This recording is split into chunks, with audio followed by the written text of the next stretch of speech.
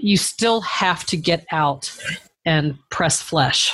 Right. You got to shake hands, you got to meet people, you got to be face to face, you got to have those conversations with actual people, not just through email. I can't really stress that enough. I know it made an enormous difference in my career, and I think it still does. Welcome to the Female Entrepreneur Musician Podcast with Bree Noble. Bree is a musician, entrepreneur, speaker, and founder of Women of Substance Music Radio and Podcast. Bree's interviews with successful female musicians and industry pros are both inspirational and informational. She also answers your questions about the music business. Bree is on a mission to help you create great music, connect with your fans, and grow your business, and to truly become a female entrepreneur musician. Hey, this is Bree Noble, and I am so glad that you're tuned in to the Female Entrepreneur Musician Show, where we talk about making great music, connecting with your audience, and growing your business. We've got an action-packed episode today. I am so excited for this interview with Nancy Moran. She goes into all the nitty-gritty of her career, and I know that you guys are going to learn a ton from it. You're going to be inspired. It's going to give you so much confidence in your ability to create a music career, because she talks about how there's nothing special about her, that she got started late. She struggled just like all of you guys do, just like I did. And there's nothing about her that made it happen for her other than just hard work. But what I'm probably most excited about this interview is that she and her husband, Fet, host a clinic called Empowering Women in Audio. They hosted their first clinic back in April. It was a huge success. Friends of mine attended it and they absolutely loved it. They came out of it feeling like they really had a great grasp on how to produce a record, how to mix a record, how to record a record correctly, and all the nitty-gritty that you need to know in order to create great sounding audio recordings from home. So this is something that I know that my audience, you guys, are going to be super excited about, because I know many of you record your music from home and you just want to get better at it so you don't have to pay for a studio or an engineer or a producer. So they are hosting this down in Nashville in late July, which is coming up really, really soon. And they have extended an amazing offer to my audience, which is that they are opening up the early bird special to you guys, even though that's been unavailable for quite a while, which means you'll get $500 off the price. The price is usually $14.97. And you guys will get it for $9.97, which is a huge deal because this is a 4-day clinic. It is hands-on. It is very small and intimate. 7 to 10 people, that's it. You get to work directly with a band recording in the studio, and Nancy talks a lot about it near the end of our interview. So if you are interested, definitely stay to the end, listen to that part, and go to our show notes page, which is at FEM102, and that will give you a button that will connect you directly to this special early bird $500 off discount that's only available to the listeners of Female Entrepreneur Musician and my audience. So be sure to go to femmusician.com/102 or just go to femmusician.com and see this particular podcast with Nancy on the front page. Click on that. You'll be right on the page and you'll be able to access that special discount. Now, let me tell you a little bit about Nancy Moran. Nancy Moran is an independent folk rock Americana singer-songwriter, an artist development coach, and the co-founder of Azalea Music Group in Nashville, Tennessee, where she teaches and mentors artists, writers, composers, and other aspiring music moguls how to design, develop, and pursue their own authentic and profitable music careers. She also recorded and toured as a member of the musical comedy troupe The Four Bitchin' Babes. After playing everything from bars to performing arts centers for more than 2 decades, she designed her signature ultimate booking and touring online program where she teaches touring musicians and those who want to be how to get their music out to a wider audience, by booking more and better paying gigs. At the same time, she opened up her Music Mogul Academy, where she provides customized private coaching on the creative, business, and mindset sides of creating and maintaining a successful music career. Here is my interview with Nancy Moran. So that's a little bit about Nancy Moran. So Nancy, is there anything that our listeners need to know about you that's maybe not in your bio that's a little bit interesting and unique? Well, I don't know if it's interesting and unique, but I like to tell people a lot that I really feel like just one of them. I don't have any special superpowers. There was nothing really, and I'm not dissing myself. I'm just saying there's nothing really special about me that put me on this path and made me have these experiences as opposed to someone else. I actually got into music, I consider sort of late in life. I didn't really pick up the guitar until I was in college, and I didn't play my first open mic until sometime in college or right after, and I didn't have my first gig until long after that. So and the only reason that I like to tell people that is because I want them to understand that they can relate to me and they can do anything that I'm talking about can happen for them too. And I really mean that. That's not just a platitude. That is reality. No, I love that because so many times, people are told, oh, if you haven't made it by age 28, it's over, Oh my gosh. That's so ridiculous, especially in today's music business. All of that stuff is just non-existent anymore. I mean, I know that the major labels are still signing 12-year-olds and things like that, but for the rest of the world. Oh, yeah, who needs them, right? We've got our own thing going. You totally don't need the major labels anymore. I don't even understand what is enticing about that. I think the only thing that's enticing about that is people who are dreaming of being the next Beyonce. And that just was never my goal. That was never my plan. So, maybe that's why I don't really relate to that, especially now. I just think there's so many more opportunities for independent artists out there to really, truly make a living. And that means making money. That means making money, people. And you can do it in so many different ways. I work with some pretty odd people, and I mean that in the most loving way, because I'm an odd person. My career has been very unusual, I think. And yet it's been really interesting, and it's been very productive and very successful, I consider. I love that. So how did you get started in music? What made you pick up that guitar when you were in college?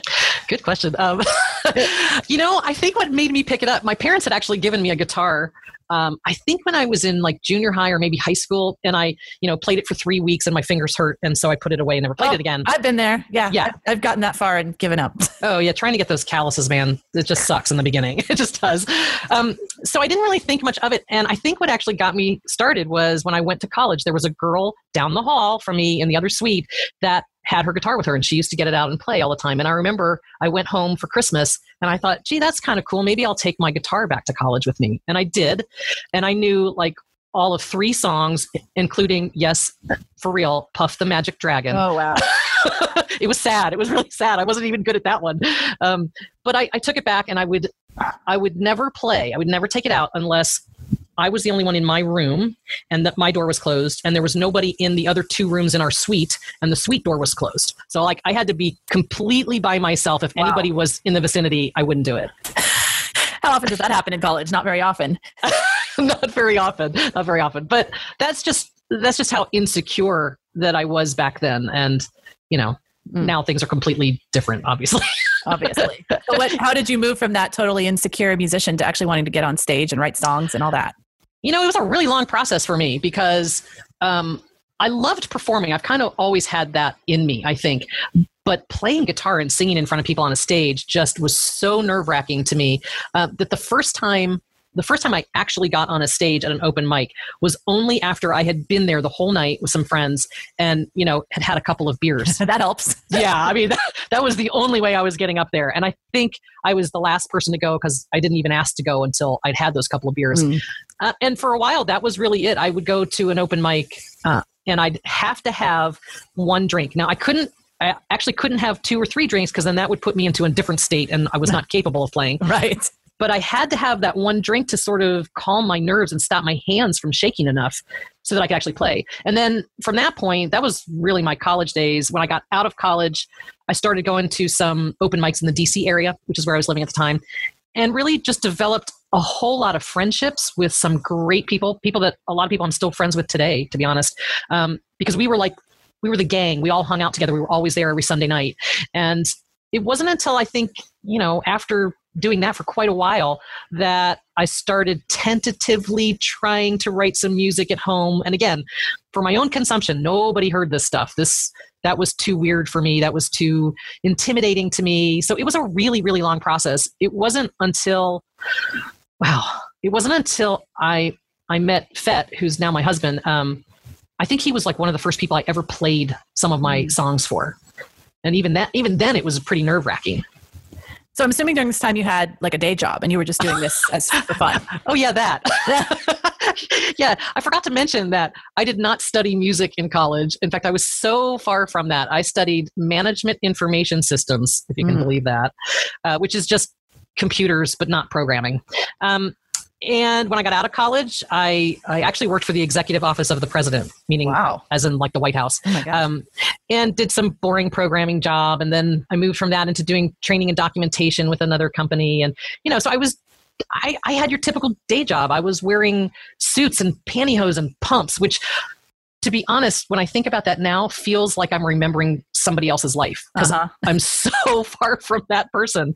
But that's just how I got.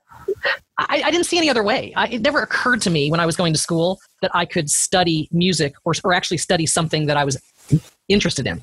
It just never occurred to me. I went to school because that's what you did. And I studied something that would make me a living because that's what you did. Right. Yeah. That's just amazing that you were like, I can't even see how you got from there to here. I got to find out. I'm really curious.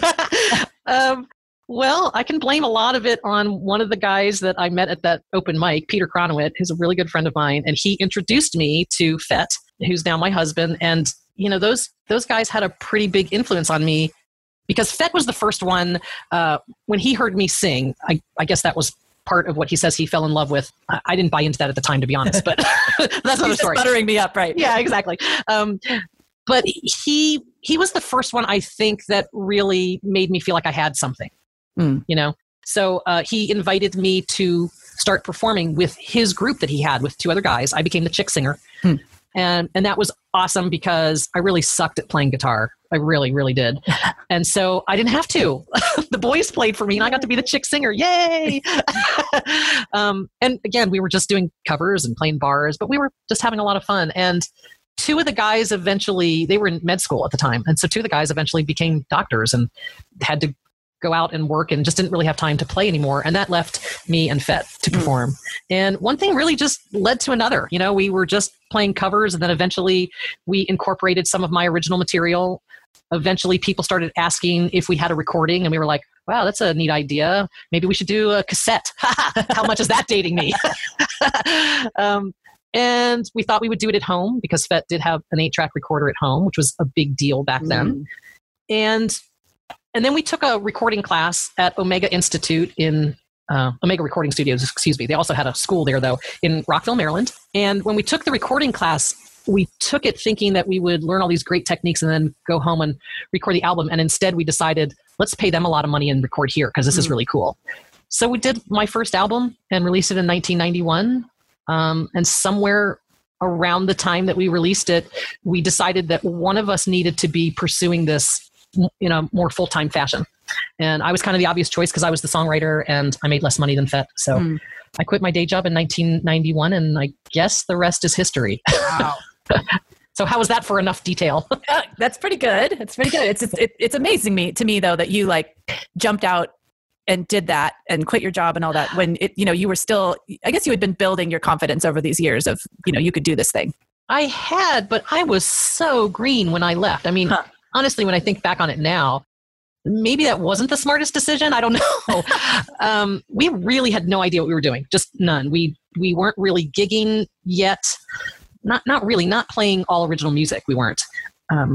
And we really had no inclination at that moment that we were going to leave the DC area and go to Nashville or anything like that. I mean, all of those things came later. So it was a very long, kind of drawn out process, I guess.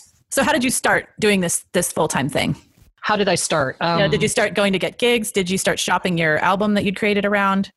I did a little bit of that, but again, I was so green, I really had no idea what I was doing. So I made some pretty big phone calls that I probably wouldn't make today, But I think that sometimes ignorance is bliss. Mm. And ignorance can kind of be your friend, because if you know too much, you sort of stop yourself. Right. So yeah, I think where I started was gigs. There were a bunch of folk venues in the DC area that we had gone to see people play at many, many times. And we wanted to have what we considered a real gig. Instead of playing at a bar, we were playing mostly covers. Right. We wanted to have a gig of our own where we were playing mostly my music. So I started there. The Weather Vane in Frederick, Virginia, which is no longer there, was one of the first places to book me. And, that was really it. It was kind of just one foot in front of the other, gigging, and then what's the next step? Hey, one of the weird things, though, now that I'm thinking of it, is once we released that record, we really did the record thinking, oh, this is fun. Look at this. In fact, we made a CD. And back then, a lot of people weren't making CDs. They were making cassettes. Right. And so it was kind of a big deal that ours was packaged in that god-awful long blister pack. Oh, wow. Yeah. Remember those? I remember going to Warehouse Records and looking through those big... Yeah. That's funny. They were awful because you couldn't get into them. I mean, it was like you needed a saw to get through that plastic. But we didn't think ahead back then. I'm really showing my faults in ignorance here. We really didn't think ahead. We didn't think we're going to do the CD and we're going to shop it and we're going to market it and we're going to do all these things. We didn't think about that at all. We just thought this was a cool thing to do and we would have something to sell at gigs. And all of a sudden, people started asking us, well, how are you going to market the CD? And who are you going to market it to? And what are you going to do with it? And I was kind of stunned by those questions, to be honest, and almost a little irritated, like, why do I have to do anything with it? But I think it's what eventually got our wheels turning.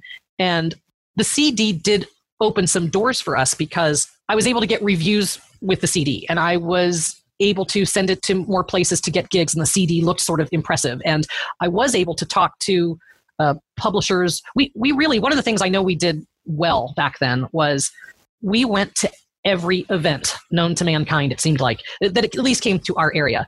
I distinctly remember going to a free WAMA event. That was the Washington Area Music Association. They had a free event on a Sunday afternoon at the Birchmere. And there were a couple of publishers from Nashville there. Christine Lavin was on that panel. Sean Colvin's producer, who I can't think of his name right now, that's horrible and Fett will kill me. He was on the panel, as was Michael Jaworek, who booked the Birchmere. And, these were really big people to us. And it was totally free. Mm. And we went, and there were less than 50 people in the audience that day. And we thought, what's wrong with people? Why aren't they here? And honestly, that was the day that I gave everybody on the panel a CD that day. And that was a Sunday. And Monday evening, when I got home from work, I had a message from Christine Lavin on my answering machine, and it totally changed my life, truly. Wow. So, that was one of the things that we did, was we made sure that we put ourselves out there. We met people. I guess the term nowadays is networking. They didn't really call it that back then. But the point is, we put ourselves in the position of something being able to happen. Right. Not just sitting at home or hoping someone will find you. Right. Yeah. Right. Because that's not going to happen. And even in today's day and age where everything seems to happen over the internet, you still have to get out and press flesh. Right. You got to shake hands. You got to meet people. You got to be face to face. You got to have those conversations with actual people, not just through email. I can't really stress that enough. I know it made an enormous difference in my career, and I think it still does. So. No, that's a great point. So yeah, that was the next question I was going to ask you was what event kind of pushed you to the next level in your career? And it sounds like, Christine Lavin's call was a big deal. It was a huge deal. Christine, for people who don't know her, she's like folk goddess in the folk world. And she's also sort of a fairy godmother. She's helped an awful lot of people. Julie Gold, who wrote the song From a Distance. Christine Lavin was the one who got that song to Bette Midler and Nancy Griffith. And it has completely made Julie Gold's career. And there's just a ton of other people. Christine is just one of these very selfless individuals that's always promoting someone else besides herself. She's put together numerous different compilation CDs and gone on tours with lots of different groups. And she was the one who started the Four Bitchin' Babes. So getting to know Christine, having her call me on the phone, and she just started like spewing things on my answering machine about, and call this person and call that person and tell them that I said this. And she's just a fountain of information and very giving. And she was really instrumental in things just completely changing. However, I will say that was 1991. And the first time I did a gig with the Babes was, I think it was 1999. Wow. So it's not like it happened overnight, right? Which most of these things don't. It's developing relationships over time. Exactly. That's exactly what it was. But there's no question that meeting Christine, giving her my CD, and then getting that reaction from her was completely instrumental. No question. Very cool. Yeah. So we have a lot of struggling artists listening to this show. What advice or what kind of story can you tell from that time period where you were building your career that like maybe you just felt like, oh my gosh, this isn't working. I'm ready to give up. And then, why didn't you and what did you learn from it? Well, this is an interesting question because honestly, I did give up. I totally got to that point and I said, I quit. And the reason that I got to that point was this was 1998. I remember this like it was yesterday, unfortunately, because it was not a good moment. A lot of things had been happening. A lot of struggles had been happening. And things weren't moving the way that I wanted or as quickly as I wanted. And I didn't feel like I was making progress anymore. But the clincher was that I started working with a woman who really was an artist herself, but claimed that she wanted to be a booking agent. And we had several talks. And, I was like any artist is, I wanted a booking agent. I didn't want to do my own booking. I hated doing booking. And so I thought this was a dream come true. Here was someone who, as an artist, I figured she understood what it was that I was looking for. And she wanted to do booking. That's what she wanted to do. So I thought this is fantastic. And I also thought she's just starting out so I can train her the way that I want her to work. And so that's what I thought I did. I gave her a list of questions that said, when you call a place, if I have not given you a place to call, because I actually fed her a bunch of places that I knew I wanted to play. But I said, if you call someplace that's not on my list, then you ask these 5 questions, let's say. And if the answers are this, that, and the other thing, then you say, thank you very much for your time. And you hang up the phone and you move on because that's not the type of place that I want to play. And she didn't do any of that. So the clincher was that my husband and I, who were playing as a duo at the time, drove from Nashville, Tennessee to Madison, Wisconsin. Oh my gosh. Yep. And we made $17. Whoa. And the only reason we made $17 is because the guy that we were, quote, splitting the gig with felt sorry for us and gave us the whole take instead of taking half like he should have. Wow. That was kind of the beginning of the end. We had some other gigs on that tour in Wisconsin, one of which we showed up to, and the woman asked me if I had a sound system, to which I replied no, because we didn't travel with one back then. And I had been very specific with this agent woman that we didn't. So there was no sound system for the gig, and that was her fault and her mistake. Now, we turned that one from lemons into lemonade because we did kind of a house concert thing where we played completely acoustic, and the people at the gig loved it. But it was annoying enough to me that she didn't ask the right questions and she didn't arrange for a PA, that it was just, one other thing that kind of put a nail in the coffin. So I came home and I fired her. And at that point, there were just enough other things going on that I was crying a lot because I was very unhappy. And I said to FET, I told myself that when music wasn't fun anymore, I wouldn't do it. And it wasn't fun anymore. So I quit. Now, that's the long, horrible, gory detail part of the story. The great news is that quitting was the best thing I ever did. I personally feel that sometimes you have to take a step back. I think I had gotten very out of touch with myself and why I was doing music and where I wanted to go with music and what music meant to me and all of those things. And things were just very confusing. And I think I was doing a lot of shoulds. Everybody else was doing it this way. I must have to do it this way. And I followed along, and none of those things worked for me. Go figure. Of course, it didn't work for me because that was not my path. It wasn't supposed to be my path. And I just didn't know that yet. So I quit and I stopped doing music for quite a while. But it was in 1999 when I got the first call from my friend Sally Fingerette of the Four Bitchin' Babes asking me to come do a sub gig with them. So here I was at home in Nashville, quote unquote, not playing music anymore. when I basically got the biggest gig of my career to that point. And I think it was all because I really had to get clear on what it was that I wanted and how I was going to do that. I love that. I love that story. And I do think that sometimes you do have to quit to get perspective. Yeah, I like that story too, but it sort of shocks people sometimes when I say, just quit. And they're like, what? But no, it's not for everybody maybe, but honestly, I also kind of remember my acting teacher in high school saying, if I tell you to quit acting and you do, then you should never have been an actor. And it's kind of the same thing here. If I tell you to quit and you fight me on that, then good. And if you don't, then maybe you need to quit for a while. Right. Yeah, right? I don't have a problem with it. I think sometimes you do. I mean, I definitely, it's that or burnout sometimes. And exactly. If you burn out on it, then you're going to give it up altogether. And I think that's actually where I was. I think I was burned out. I just didn't know it.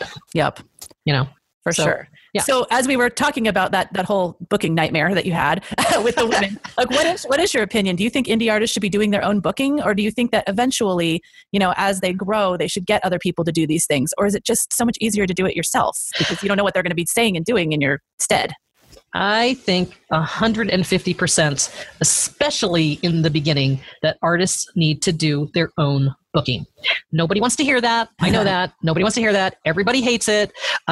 Including myself. But I think it's the only way to really understand the business and to really understand your career, to really understand what is appealing to an audience, what is appealing to a venue, what's appealing to a promoter. How are you getting these gigs? What's important to focus on and what is kind of extraneous? I think for a lot of artists, it sort of feels like magic, or worse yet, I think it seems easy to them, like not for them personally, but they think that there are people in the world who are booking agents who it's really easy. They just pick up the phone and they call the venue and they get them a gig. So why don't they just do that? And it's not easy for anyone. And I think it's so critical that artists understand that. And I just think they get a much better understanding of how everything functions, and then what is marketable and what it is that you need to work on maybe to make yourself more marketable. Now, all of that being said, there's a big DIY push, and I'm all for do it yourself, but do it yourself doesn't mean do it all by yourself. Mm-hmm. So I think at some point you do get to a level in your career where you could hand those skills off to somebody else. I also think that's the only way you're ever going to attract a booking agent or a manager is really when you don't need them. You have to get to a point where you have enough business that it makes sense for them to take over for you. So I think that's true. I mean, for me, like when I got to the point where I didn't have to be calling out because I was getting enough people contacting me through being on my email list or, friend of a friend or referrals and all that, that's when I think having a booking agent would make sense because they could expand me into markets I didn't have control of already. Exactly. Totally. Exactly. So yeah, I think you should start by doing it and then always be open to someone else taking that over and taking it farther than you can by yourself. Because without a doubt, somebody else can help you go further when there's more people. I mean, you're going to need a team at some point. And this seems to be a sticking point for a lot of people is they're just starting out and they think they need the team right then and there. And I know it feels like you need a team right then and there because you don't know a lot, but you don't get the team until later. So you need to start by teaching yourself and by making the effort yourself and doing what you can, but also asking for help along the way. There are people who will help you. Your fans will help you if you ask them. Your friends and family might think it's really cool to help you because they don't have the talent that you do, but they'd love to be a part of it. Oh yeah, they're your biggest fans. I mean, I definitely did that. I had my mom help me with booking for a while just because the way she talked about me was never the way I would talk about myself. And, she made me sound cooler than I am. Absolutely. Absolutely. Which is great, Right. And sometimes it's just a matter of maybe you do certain tasks, but there are other tasks that you can let go of. Somebody can help you with your newsletter. Someone can help you with your social media. You might hire a publicist for a period of time. You don't have to have them on retainer necessarily, but someone might help you with a particular PR push, things like that. So there are ways that you can utilize other people and sort of create your team on the fly until you actually are at the point where you can hire a team. Yeah, definitely. Definitely do it slowly for sure. Yeah. So having done the booking yourself back in the day and having, I know you now have a course about booking and you help independent artists learn how to do it. Have you seen any changes, big sweeping changes in the booking of independent artists in the last 25 years? And I know one of them maybe house concerts, because I know you've mentioned that and I'm a big proponent of that. Right. There's been enormous changes in booking and touring. And I think it's one of the reasons why I'm so adamant about people doing their own booking is because I think there are so many opportunities out there now for people to play music. And I think way outside the box, one of I think my specialties, especially in my course, is I don't talk just about listening rooms and house concerts and bars and restaurants and music venues and even performing arts centers that we typically think of for playing music. I think of doing corporate events or association gigs, or maybe playing at schools and libraries or nursing homes and retirement communities. I mean, I've got a very good friend who's making his entire living by playing retirement homes and nursing communities, and he's having a blast. I mean, you might not have heard of him, and he doesn't care because he's making a living doing exactly what he wants, playing music. And so there's a gazillion different places out there for people to play music. You just have to expand your concept of what your career might look like and what a gig might look like. And these aren't all cover gigs either. So I don't want people to think, yeah, but that's like a bar gig and, I have to play cover tunes. Some of them they are, but not all of them. A lot of, Jana Stanfield is a great case in point. She's the one who really initiated the concept of keynote concerts. She started playing her own original music at like a conference. She would be the keynote speaker. And instead of making a point and telling a story to make that point, she would make her point and sing a song, and make her point and sing a song, and make her point and sing a song. And that was unique. Nobody else was doing it. Now there's a bazillion people out there doing it, but the point is she was making a really good amount of money, not only getting paid for the gig, but back of the room sales. She sold hundreds of thousands of CDs, and I'm not exaggerating. Wow. On her own. She was the record label. So do the math. That's a lot. Yep. Okay. So that's why I'm kind of passionate, I think, about booking and getting people to do their own booking and getting them out on the road. I think it's so important for everyone's musical message to be out there. And I really mean this. I think now more than ever, everyone's musical message needs to be heard. There's an audience for you out there. Even in the smallest niche, there is an audience for you. You just need to go out there and find it. Yeah, I love that. I always say there's a corner of the market for everyone. And totally. So many artists have this fear or this scarcity mentality that if somebody else gets a gig, then that means that's one less gig I get, Yeah, that's so far from the truth. It's just so far from the truth. I've never, ever had that attitude my entire career. I've been very open and free with information with people. And I have been that way my entire career. And maybe that's because Christine was like that with me originally. Maybe that's where I learned it from. But it sure didn't hurt her career, and it certainly hasn't hurt mine. There's definitely an audience for everyone out there, and there's room for everyone to succeed. I totally agree. Yeah. So I know you coach artists and you work on artist development, which I do somewhat as well. So I was curious, in your experience, because this has definitely played a part for me, is how much do you think of what holds artists back is related to mindset versus ability or... I think it's 90% mindset, if not more. Yeah, I would totally agree. Yeah, I mean, I know a ton. I mean, I live in Nashville. I am surrounded by talented people. Surrounded. Everybody around me is talented and off the scales talented, Mm-hmm. And yet a lot of them aren't doing music full time or aren't doing what they want to do with their music or feel trapped or feel like nobody gets them or, there's a bazillion things that they think about themselves. And it's all mindset because talent is definitely not what's holding them back. And the interesting thing that I found through my own career and working with people and with working with my clients is, and this was sort of surprising when this first came to me, is it's sort of across the board, like the mindset issues that people have, everyone has them. Yeah. Everybody thinks it's their own thing. Like, I'm the only one who thinks this way. I'm the only one that they don't get or whatever. And that's not true. What I find is that I work on the same issues with people over and over and over again. And I hear the same mindset limiting beliefs from everyone. I have them myself. I still have to work on limiting beliefs. And it doesn't matter what level you get to. Working with people in the Babes, they were at a much higher level when I came in. They still had the same issues that I did. I was stunned by that. We've worked with people who are really significant in our studio. I've met some incredible performers with big names who've won Grammys. And yet, you know what? They all still have their insecurities and their issues. It doesn't go away. So it's important to me that people understand you're not alone. This isn't only you who's feeling this way. And there are ways around it. There are ways to get past that and to make them not hold you back. Yeah, I think that's probably the biggest reason that I built the Academy as a community, because that, I experienced that. Like, I thought that I was the only one having these issues. And then when I found a community of women and I found out, okay, these people are dealing with it too. And this is how they dealt with it. And, and that's what I hope that a community of women can do together is, number one, just make you feel like I'm not crazy. Like, this is normal. Absolutely. I always found it kind of interesting when I'd be talking with a client and they would share some mindset issue or some, maybe even a particular scenario and the way that they handled it, or the way that they feared it or whatever. And I would tell them in response to that, I would say, oh yeah, I totally get that. And I would tell them my own experience that was exactly the same thing. That was almost like a surefire way to get them over it. It was like what they really needed to get over was the fact that it was just them. And right. they'd go, really? You did? And I was like, yeah, hello. Of course I did. I'm a creative person like you. We all feel this way. And you could almost feel like the world being lifted off of their shoulders in that moment. It's crazy, but I totally get it. Support is something that I don't think people give enough credit to. Like, again, I said this earlier, DIY doesn't mean you have to do it all by yourself. And in this day and age, with everything being done over the internet and we're all on Facebook, we're doing everything virtually instead of in person, blah, blah, blah.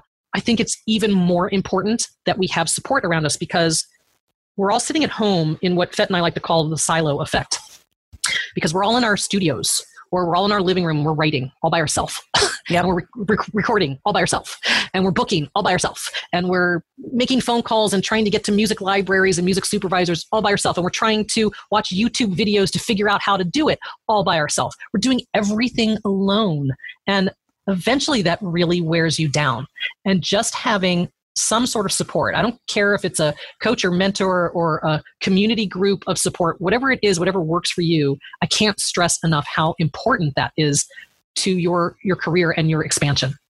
Oh, absolutely. I mean, we are clearly kindred spirits on this one because obviously a big push for me is all about community and helping each other and supporting each other. And it's a great segue into this discussing your upcoming event, which I love because of course it is in person, like it's not virtual. We're actually going to be in a room together and learning together. But this Empowering Women in Audio Clinic, tell us a little bit about that. Why did you guys create this and why specifically for women?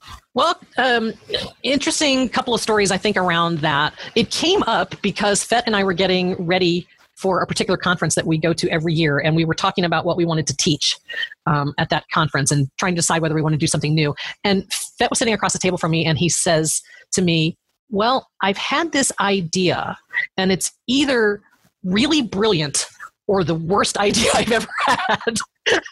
And I was like, wow, I'm intrigued now. What is it? And he told me that he was thinking about doing a production clinic just for women. And I knew instantly that it was brilliant. I just knew to my core that it was brilliant. And so then we started talking about it. And the way that he came up with it really was in watching some of his own clients that he had worked with over the year. He had one client in particular who, when he started working with her, said to him clearly, I don't know anything about this recording stuff. She was very down on herself about it too. Like she wasn't even sure she could learn it, which is really an interesting comment. And of course, Fet knew differently. He knew that of course she could. And so he consulted with her and she took a bunch of his recording and mixing classes and things that he has online. And he watched her progress over time. And he also really watched her confidence build. She went from this person who thought, oh, I can't do that, to now she's actually recording and producing records for other people, and those records are getting noticed. Wow. So she flourished. And Fet said to me, I think there's something to this. I think women think differently. I think that they do kind of feel insecure around the topic, mostly because if you go to a class on recording or mixing, especially if it's in person, guess what? It's mostly guys in the room. Uh-huh. And this is no offense to guys, okay? It really isn't. We are not male bashing here by any stretch of the imagination. But guys were brought up differently. So guys don't have any trouble speaking up. They don't have any trouble asking a question. And in doing those things that they do in a guy-like fashion, they sometimes make women feel intimidated. I honestly don't think that they do it on purpose sometimes. I think it's just a masculine thing. And I think that female energy can feel sort of overpowered sometimes. And so I think that's why we came up with this idea, was to have an in-person clinic where it's just women as the students. Now, the cool thing to me is it's not taught by a woman, it's taught by Fet. I'm a part of it, and I'll get to that in a second, but he's the main teacher. He's the recording guru guy. He's the one doing the teaching. And we take one song from beginning to end, from pre-production to recording to mixing to mastering, all the way through to the end. And guess what? The guys doing the recording, the band that comes in, they're all guys. And the reason for that is, in reality, women are going to have to work with men in the studio. It's just going to come up. And so we wanted this to be real world. We wanted to talk to women about why they feel a certain way around men in the studio. And we wanted to give them skills and techniques and the words, maybe even, to deal with them, to talk with them, and be able to flourish themselves in the studio as a producer or engineer, or maybe even just as an artist, because we actually talk about all of it. I will say my big part in the clinic is that I am the artist. So it's my song that we're recording all the way through. And the reason for that is I'm the one who has to sit there in front of all of these people and play my parts and sing my parts. And you want to talk about intimidating? I've been doing this for a lot of years. Okay, I've recorded 4 of my own CDs, so I've been in the studio before. But try to sing a vocal with 7 women and an engineer staring at you through the glass. It's a tad intimidating, all right? So we didn't want to put anybody else through that. I think that's only fair. We want the women to be focused on the production end of things. But probably the coolest thing that came out of this entire process, which I think we were hoping for, but we couldn't really imagine until we did one, and we did one this past April, was the synergy that's happened in the room with all these women. When you get women in a room like that, and it's just women, they are able to feel more comfortable with themselves. They are able to ask the questions that maybe they wouldn't ask if there were a bunch of guys in the room. They were very supportive. They instantly became their own little special clique, and I mean that in a good way. And this community happened. It sort of took on a life of its own, to be honest. And I have absolutely no doubt that the people that were in our first clinic will remain friends for life, because it was that life-changing, I think, for all of us, including me and Fett. Wow, that is very cool. I love that. And I mean, it's just kind of a bigger version of what I do at the Academy. I mean, the same thing as what you said, like they're much more likely to ask the real questions and not be intimidated if it's a group of women on a Zoom call and there's no mixed company whatsoever. Absolutely. I wish that was something, this is just me personally, I really wish that as women, we could get over that. I really wish that we could feel powerful enough on a daily basis to be who we are exactly as we are and ask and say whatever it is that we're thinking at that moment, and not be worried so much about how it looks or what other people might think. I wish we could get to that point, and I hope that that's the direction that we're all going. But I do think reality is we have generations of DNA and that we're really trying to overcome, generations of upbringing that I think we still need to get past. So I think right now it still is really super beneficial to just get women together and let us feel comfortable enough to do those things together. Especially in the production and engineering realm, because there really aren't. I mean, I can count maybe on 2 hands of the women that I know that are really solid, recording and producers of their own music. Absolutely. You're absolutely right. Now, the cool thing is we're starting to see a lot more of that. Like Fett's starting to see a lot more female students come through his classes. So that's cool and interesting. And we're hoping for more of that as an industry. But I think you're absolutely right. I mean, the reality still is that even in the music business as a whole, we are still the minority. Yep. And I'm definitely trying to support that on the show. I mean, I've had April Kelly on here, and I've had, let's see who else. I know I'm going to be having Katie Marie on here, who is an amazing producer. And I'm going to be talking with Darcy Javins, who is starting a whole podcast about female mixing engineers. So I love to see this trend. But so what are all the logistics? Like, how many days is this? Like, is it totally hands-on? They're not just watching the whole time? It is somewhat hands-on, although there's a lot of it does sort of happen as they're watching, but they get to stop any time in the process to ask a question. So when we're in the middle of recording, after the take is done, they're asking the session guys, what about this? Or they're participating in producing when we're trying to decide what to do with the song. They're giving suggestions of how to do arrangements or how fast the song should be. So there's participation. They're not necessarily touching the board just for logistics. But honestly, when Fett is able to have them do that, he has them move mics. He has them touch the faders. He tries to get them involved as much as is humanly possible. In the first clinic, we had 7 people. We specifically limited and are limiting it to 10 people or less, mostly for physical space reasons, but also because we really do want every single person to be able to participate. And we felt that by the time we get to 10 or over 10 people, it's getting just a little too unwieldy. Yep. And that 7 to 10 range is really the sweet spot. We could tell that by the first one.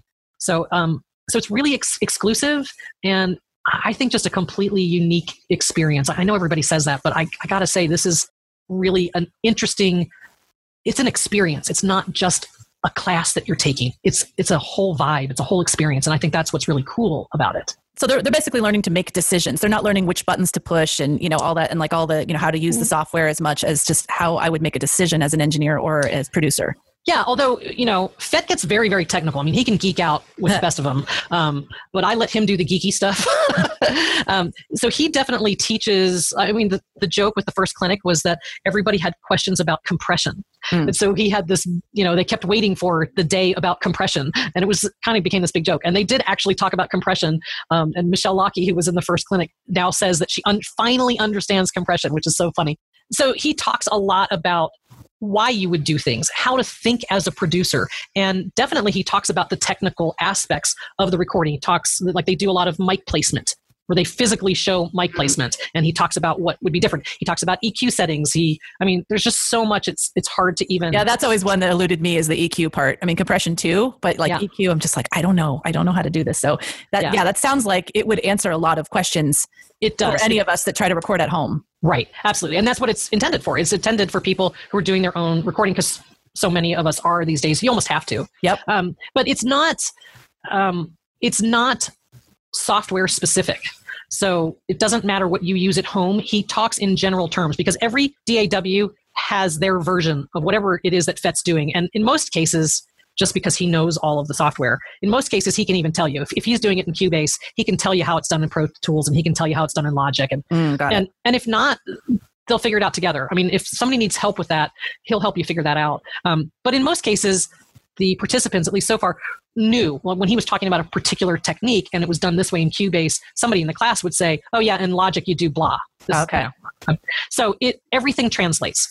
And he did that very specifically because he didn't want this to be a Pro Tools class or Cubase class. It's not about knowing a particular piece of software. It's knowing about the process and the steps that it takes to create a great recording. Yeah, for sure. I love that you guys are doing this. So the date is July 27th through the 30th. So it's 4 days, and it really, truly is all 4 days. We ask that participants arrive the night before and don't leave until the next day, because we go 9 to 6 all 4 days. Wow. And it's in Nashville, right? It's in Nashville. It's here in our studio in Nashville, and we'll give people all of the information that they need once they're coming.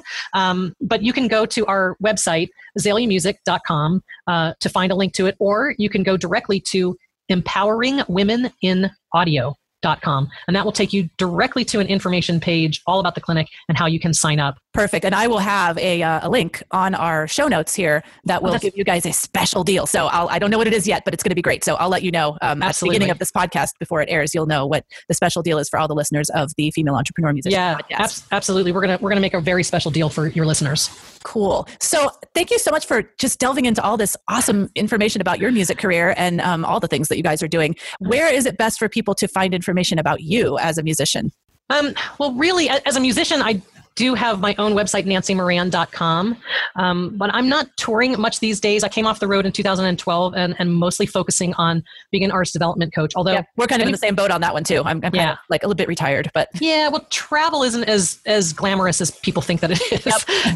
Although, hey, if somebody wants to have me for a house concert, I'm open. So, but you can mostly find everything you need to know about me and FET and our company and everything that we're doing really on azaleamusic.com. That's Azalea like the flower. So it's AZALEA music.com, and everything else kind of links from there. You can find us on Facebook too, but go to our website first and everything will link from there. Perfect. Thank you so much for lending all your wisdom and experience. And I know that all the listeners they're going to learn so much from this, but not only that, it's going to help them remember that they're not alone. The stuff that they're going through, we've all gone through that. And we may, Nancy may look like she's amazingly successful, but she had low times too. Absolutely. Just like you guys may be going through right now. So, as she said at the beginning, which I love what you said, like, I'm not special. Anyone could do what I did. I love that.